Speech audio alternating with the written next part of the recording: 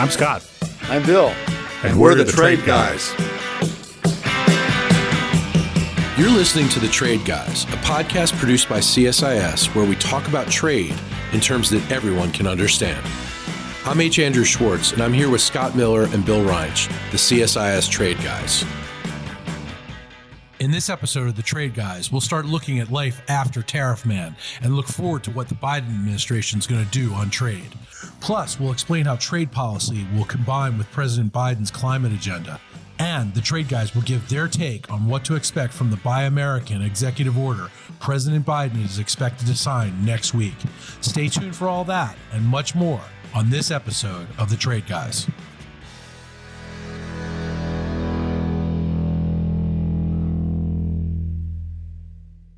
Trade Guys are back. It is a new dawn in America without Tariff Man. Tariff Man is gone. He's gone back to Florida, to Mar-a-Lago. We don't know what he's doing there. I guess he's playing golf. That's what Tariff Man does when Tariff Man's not tariffing. But Bill, he tariffed on the way out, didn't he? Yes. To my surprise, literally, I think the last or almost the last thing he did was to remove aluminum tariffs on the UAE and substitute for a quota. So this came out Wednesday morning as he's en route to Mar-a-Lago. This announcement came out. He just can't let go of the tariffs, it's just parting shot. I mean, this was a removal, not an imposition, but he spent 4 years obsessing over them and is still doing it. Who knew that UAE had aluminum? It's one of those things. There's a lot of products from a lot of places, but before we bid farewell to Tariff Man, I think it's only fair to say that the Trade Guys as a concept, as a program, probably wouldn't have existed without President Trump. This is true. And the focus he gave to trade policy in general, but he's the person who moved it from the back page of the business section to front page news. And that created the interest in what we wound up delivering for 4 years. So got to pay respects on that. No question about it, Scott. I mean, and, I think one of the things that President Trump did was not only, brought it to the front page of the media, newspapers, and, all of our consciousness, but we all learned a lot about trade and about supply chains and about global competition and about what it means for the United States and what the U.S. role is in it. And, we've talked about this, nonstop on our program. And I think we're all the smarter for it. Bill's scowling over here, so I'm waiting for him to jump in. But, I know that I learned a tremendous amount from talking to you guys about President Trump's policies on trade, the way it ran through Congress, the way it ran through the American people, various industries. I even learned that, other people pronounce aluminium. I didn't know that there was aluminium in the UAE. Can't imagine what they're doing with it there. Cheap energy. Okay. There's actually a number of aluminum plants in the region. Making aluminum consumes lots of energy. And that's, cheap oil central. Yes, the conversion from bauxite to raw aluminum is highly energy intensive. And so only when you have a cheap source, the UAE has natural gas as a very cheap source of energy that's there. Quebec has hydroelectric power. The Pacific Northwest of the United States has hydroelectric power. That tends to be where aluminum's processed. And it's really driven by the cost because it's so energy intensive. It's really been the most fascinating ongoing policy discussion, I think probably during the Trump administration, because, it obviously goes to the America First, agenda. It goes to the globalist versus isolationist, discussion. We all certainly had to really debate our business practices and our national security practices, and ideals through this. At the end of the administration, you had two major trends in public opinion. One was much more generally favorable attitude toward trade and trade agreements by Americans versus 4 or even 10 years ago. And the second is skepticism about China.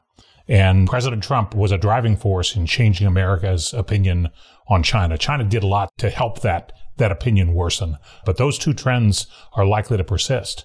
That Americans have embraced the world economy and world trade to a greater extent than before, but they are suspicious of China to a much greater extent than even just a few years ago. And that's a bipartisan thing. Yes. I wouldn't give him credit for the first trend. I mean, I think he did everything he could do to shrink trade rather than do. Well, it could have been a reaction to him, as well. You're right about the trends. If I were going to give him credit, it would be for changing the conversation. I mean, he certainly has gotten people to force people to look at it when they had previously ignored it, and force people to look at it in a different way. And I think you're right about China, although I give the Chinese a lot more of the credit, or blame, if you will, for that focus. The things they've done, and not trade related so much as human rights related, I think have contributed to this huge shift in public opinion away from sympathy for China, particularly the Chinese government. And they're beginning to throw their weight around in ways that hurt our interests, but actually also hurt their own people. That's not going to change. Although I would note that in all of the things that came out during the inaugural day, the 17 executive orders that Biden issued, as near as I can tell, none of them had anything to do with trade. And That's right. In the various statements that the administration has put out so far, I seem to have ended up on a mailing list where these things arrive. None of them are talking about trade. So, Scott, maybe we're heading back to the business section. Well, back to oblivion, which wouldn't be the first time. Let's hold on there for a second, though, because I don't think we're headed quite back to the business section. We are on the front page. We've got Janet Yellen and Tony Blinken, who are going through their confirmation hearings.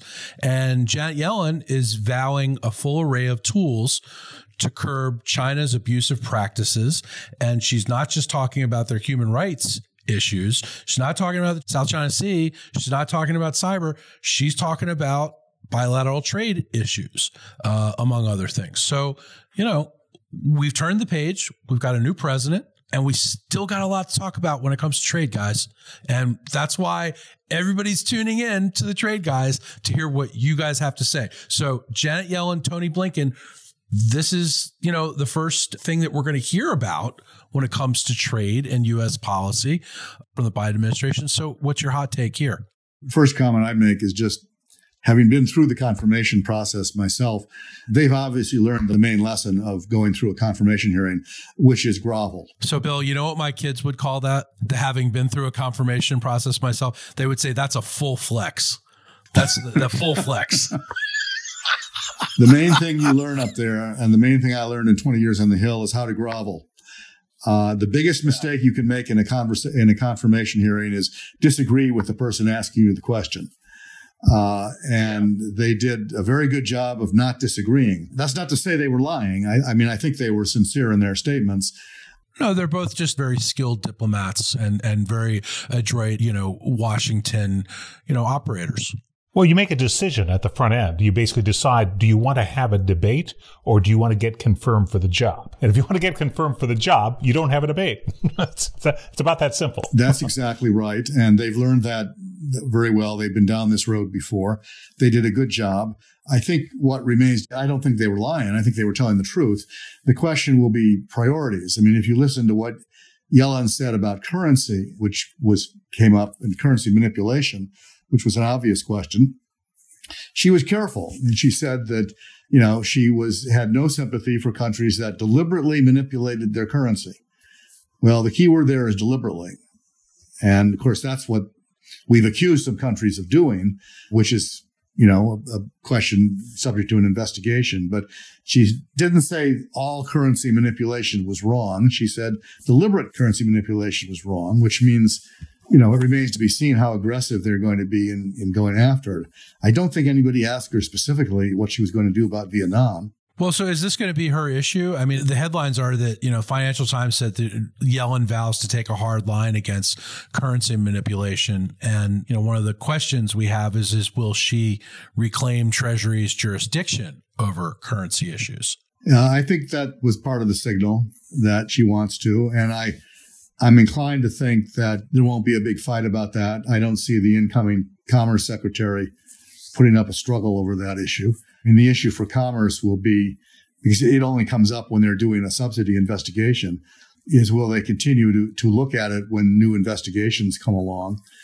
And, I don't know. We'll see. I suspect that it will fade quietly away, that they won't announce they're not going to do it anymore, but it wouldn't surprise me if they don't do it anymore.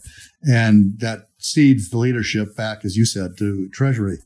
which is where it was for a long period of time and managed reasonably effectively at Treasury.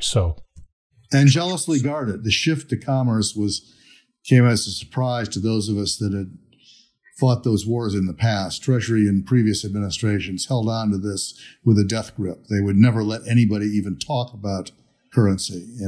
And it would come up on hearings on the Hill. People would ask about, how do you feel about a strong dollar? Or how do you feel about a weak dollar, depending upon the thing was at the time. And invariably, if you were not in the Treasury Department, the response would be, well, I have to defer to the Secretary of the Treasury on that. He or she provides the administration position. End of statement. So essentially what Yellen signaled, though, yesterday is that her comments represented a continuation of the Trump administration's stated hard line on currency issues, no? Well, yes, but it remains to be seen how she'll apply it. I mean, there were two countries that the Trump administration determined were manipulating, Vietnam and Switzerland. And we'll see what she does. I would be surprised if the Biden administration decides to do something about Switzerland.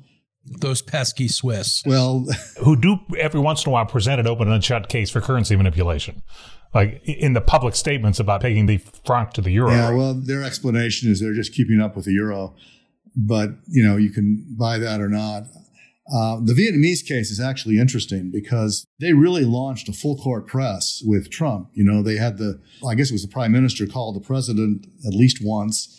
And they had various ministers calling the secretary, calling U.S. chief. They called Lighthizer, they called Mnuchin, they called Pompeo. I mean, they had a full court, very high level diplomatic press on this. And at least in the short run, it worked. I was expecting tariffs out of the Trump people against the Vietnamese, and it didn't happen. So we'll see what Yellen does because, currency manipulation in that context really is, I think it's going to be her call more than it will be USTR's call. I thought it was interesting during White House Press Secretary Jen Psaki's first briefing yesterday that, several of the White House reporters, and some of them are new to the beat, kept asking, well, who is President Biden going to call first? Which foreign leaders is he going to call? And, the answer to that is he's going to call all of them, and he's going to call our allies first, which is what she said. And she said it in a much nicer way than I just did. And President Biden's first call is to Prime Minister Trudeau of Canada next week. I'm assuming they're going to talk about, what is it, Scott? Aluminum or aluminum? Aluminium. And the Keystone XL pipeline. And that too. Probably extradition of the Huawei person, Meng, who's still stuck in Vancouver in her multi-million-dollar two houses, I think, actually. They've got lots to talk about. But there's an interesting story about those calls that I was reading. Apparently, there's a traditional order, the order in which you're supposed to call people. And this came out because when Trump arrived on his first day, they presented him with a list of people he was supposed to call and said, here's the order. Yeah, you're supposed to call the British Prime Minister first. Well, and he said, I'm going to do what I want. And he ignored the order. And it sounds like, I think Canada is usually before the UK. Maybe. That might be right. I think that he's going with Trudeau. And then it'll be interesting to see when he calls Boris Johnson, who, was a big Trump fan. It'll be interesting to see when that one shows up on the list. Well, definitely going to be interesting to see. One call that I don't think he's going to be making anytime soon is to President Putin.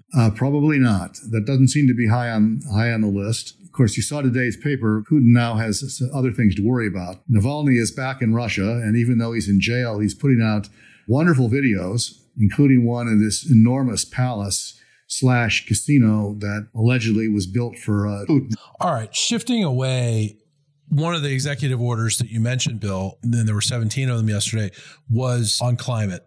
And President Biden has reinstituted his commitments to the United States to the Paris Agreement, and that involves, of course, USMCA. So how likely is it that Biden will pursue adding the Paris Agreement to agreements enforceable by USMCA? I don't think it's as big a deal as there's some senators who wrote about that. I mean, Canada and Mexico are already members, so they already have made commitments. It's not asking them to do anything new. It just would make it an enforceable thing within USMCA, but I don't think either of them have any intention of violating their commitments, so it's more symbolic than real. Yeah, well, I guess the larger question to both of you is, how is trade policy going to interact with climate policy? Obviously, climate policy is a really big deal to the Biden administration, and it's going to be one of the, 3 or 4 themes that's going to run throughout all of Biden's policies and government. How is trade going to be impacted by that? Well, let me step back just a little bit, because there's a reason that the Paris Accords in USMCA has come up. And that is since, I believe, 2006. So that's beginning with the U.S.-Peru FTA.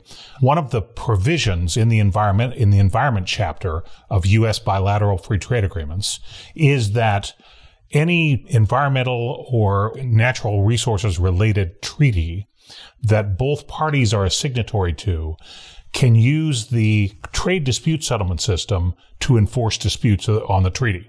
So the classic example is the CITES Treaty. The CITES Treaty governs trade in endangered species. Now, it's a treaty that has a lot of signatories, but no real strong enforcement mechanism. And so what our negotiators did was allowed you to use the FTA dispute settlement system to settle disputes for environmental treaties signed by both parties. So that is why that's the interest, including the Paris Accords in USMCA, that as signatories, the commitments in the Paris Accord could be enforced using the dispute settlement mechanism of USMCA. So that's the background. But there are several things to think about here. The first is, I think we probably got to figure out whether the Paris Agreement is a treaty or not. This came into effect in the end of 2015, as I recall, and the Obama administration, President Obama, signed it in sort of summer-ish 2016. And the question of whether or not it was a treaty was actually never addressed. Now, the UN thinks it's a treaty. It seems to, follow the language of treaties according to the Vienna Convention on Treaties. If it's a treaty, then it needs to be ratified by the Senate. But the fact that it was never sent to the Senate made it easy for President Trump to withdraw. It's making it easy for President Biden to re-sign. So, but we probably ought to square that away and decide whether it is or not. And if it's not, what is it, and how do we operate against the commitments that the president wants to undertake? Second thing is that, and for me, the more important issue here is these climate change treaties tend to become obsolete pretty fast, mostly because technology changes and the world changes. So my recommendation is somebody get Daniel Yergin's new book, The New Mac, and read it. It'll take you about 2 days. It's a terrific read. And listen to the podcast, Andrew, that you and I did with him, the reopening podcast. But Yergin points out that the geopolitics is changing so fast because the underlying technology for energy and climate is changing so fast. And so as we move forward with commitments like the Paris Accords, we ought to figure out whether the Paris Accords is still the right way to approach this or whether it's become obsolete. And I think there's an argument on both sides that we probably ought to settle. I guess my reaction to that is I think forcing the issue of whether it's a treaty or not is dangerous. I don't see the Senate ratifying it if it's a treaty. I mean, I think it would be very hard for Biden to get 67 votes and for it under present conditions, given the state of the Republican Party at the moment. It's probably, I think they'll probably just simply maintain it's an agreement, and we'll see. I don't know that they want to spend an enormous amount of political capital getting something ratified where the commitments are sort of self-imposed and voluntary. To go back to your question, I think where the rubber will meet the road, to use a cliche, on climate and trade will be on border adjustment measures. One of the trade issue that comes up is if you're going to insist domestically that our manufacturers clean up their act and start moving away from fossil fuels and put in things to reduce emissions, further than they've been reduced, that potentially puts them in a competitive disadvantage vis-a-vis their companies in other countries that are not required to do that and continue to make their products using basically dirty or polluting technologies. And I think there already is in Europe in particular, a strong movement to develop what are called border adjustment measures, which are basically tariffs or taxes that would offset the advantage that those products would gain if their country has not. It's not so much that they haven't subscribed to the Paris Agreement, because I think now we have everybody that's Now that the U.S. is back in, I think everybody is subscribed. It's whether they're meeting their goals or not, and whether their companies are continuing to be able to manufacture, outside the self-imposed strictures of the agreement. And this is one of these things, because it's a global problem, the bright answer is a global solution. A further negotiation in which everybody agrees to do this the same way. Otherwise, you have sort of competitive tariff policies as countries try to, put each other out of business on the grounds of environment. And that really ends up then just being an excuse for protection, which is not really good for anybody. So it's going to take a long time to sort this out. But Bill's raising an important point, which is that trade policy needs to figure out how to cope with problems of the commons. These true global problems. We've tried, we've struggled. Frankly, the environmental provisions that I mentioned in our FTAs don't do much. The WTO has struggled for now 2 decades, with the problem of fishery subsidies, which is a classic problem of the commons, and with very little result. But it's an area where for trade policy to be relevant into the future, it's going to have to be able to address things like this. And there's some evidence that unilateralism isn't very successful. There's a precedent for this. The EU some years ago tried to, in the name of preserving the environment, and tried to tax airlines arriving in EU countries based on the amount of fuel they were consuming on sort of mostly transoceanic voyages, or, in the case of China coming, across Asia and Europe. And it was an effort to try to force them to develop more fuel-efficient flight plans and more fuel-efficient planes. The result, though, was that a lot of other countries, particularly the Chinese, simply said, well, we're going to do the same thing to your airlines, which was, a sensible response. But that was the end of that initiative, because there's a lot of blowback from the airlines everywhere about that. It's a problem that needs to be tackled collectively, I think. What Biden will probably do is have a discussion with the EU, at least there, about how to do it in parallel or in tandem, and then see if they can build out that solution to other countries as well. So finally, I wanted to ask you all, in addition to the executive orders that came out on day one, there's many more to come. President Biden is preparing to sign an executive order that talks about Buy American. And that may come as soon as next Monday. It's a continuation from the Trump administration. Biden is to use executive authority in the Buy American area to do what? What is this exactly going to do? And what is this symbolic of? What do you guys think about this? Well, look, we don't know because we haven't seen the details, but the bumper sticker overall for Buy America is sounds good, doesn't do much. Okay. Explain that. So, because I like Buy America. As you know, I only buy my whiskey from Kentucky. That's in America. I buy my cars. They're not American cars, but they're made in America. We all like buying American things. So, what's the deal here, guys? The Buy America provisions are about government procurement only. Most government procurement in things like infrastructure, highway construction, those kinds of things, already basically buying America. 85% of federal procurement is domestic now. So the marginal benefit from additional Buy America is vanishingly small.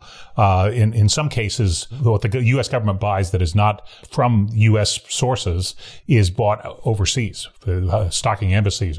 Wait a minute. It depends a little bit on how you count. In percentage terms, it's not very much. But if you're Joe Biden and you're about to launch $1 trillion infrastructure program, yes, and you're going to say that infrastructure, all the stuff you're going to buy for that program has to be domestic. Well, 95% of it was going to be domestic anyway. But, if it's $1 trillion, that's a lot of dollars that are going to go into the U.S. economy. So in percentage terms, it's not incrementally a big step. Having a big program is going to have a big impact, but it doesn't change the policy significantly. Yeah, a big incremental spend would be incremental. That's great.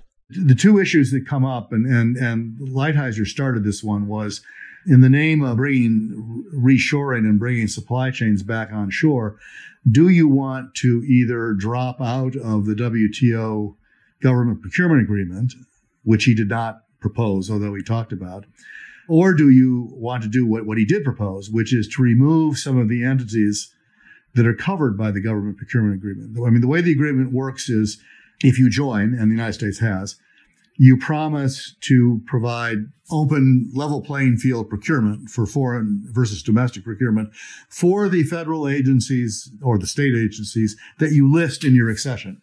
So most countries, for example, exclude their defense ministries because they want to make sure they have, domestic capability of domestic stuff.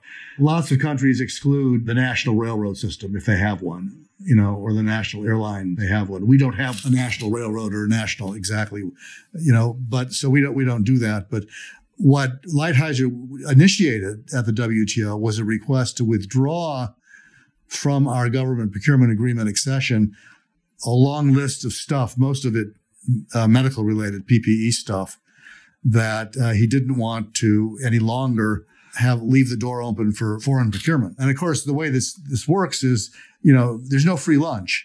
If you're going to withdraw, the other countries come back and say, well, you're hurting us. We're entitled to compensation. And then there's a negotiation over, how much you have to pay in order to withdraw. That didn't get very far, but, there's an interesting footnote to this. There's a time limit on this. And I think that the administration has, until something like March 27th to either conclude the negotiations or withdraw the request. So this is not something that can be postponed. The other countries can start talking about retaliation after March 27th if this is not settled. So now I don't know whether the EO is going to cover that or not. But if it doesn't, they're going to have to face it fairly soon, one way or the other, because Lighthizer, he started this ball rolling and Biden can stop it. It's not like it's irrevocable, but somebody has to make a decision. Guys, this has been a terrific first podcast of the Biden administration. We'll have to come up with a nickname for President Biden. We don't know what that nickname is yet, but this has surely been a pleasure talking to both of you. And we will continue to have a lot more fun as we learn more about the Biden administration's trade policies. That's for sure. Thanks, Andrew. Looking forward to it.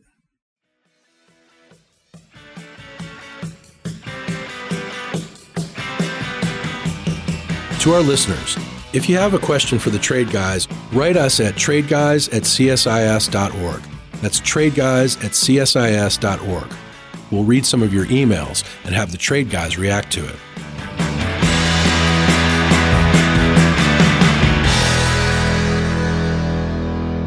You've been listening to The Trade Guys, a CSIS podcast.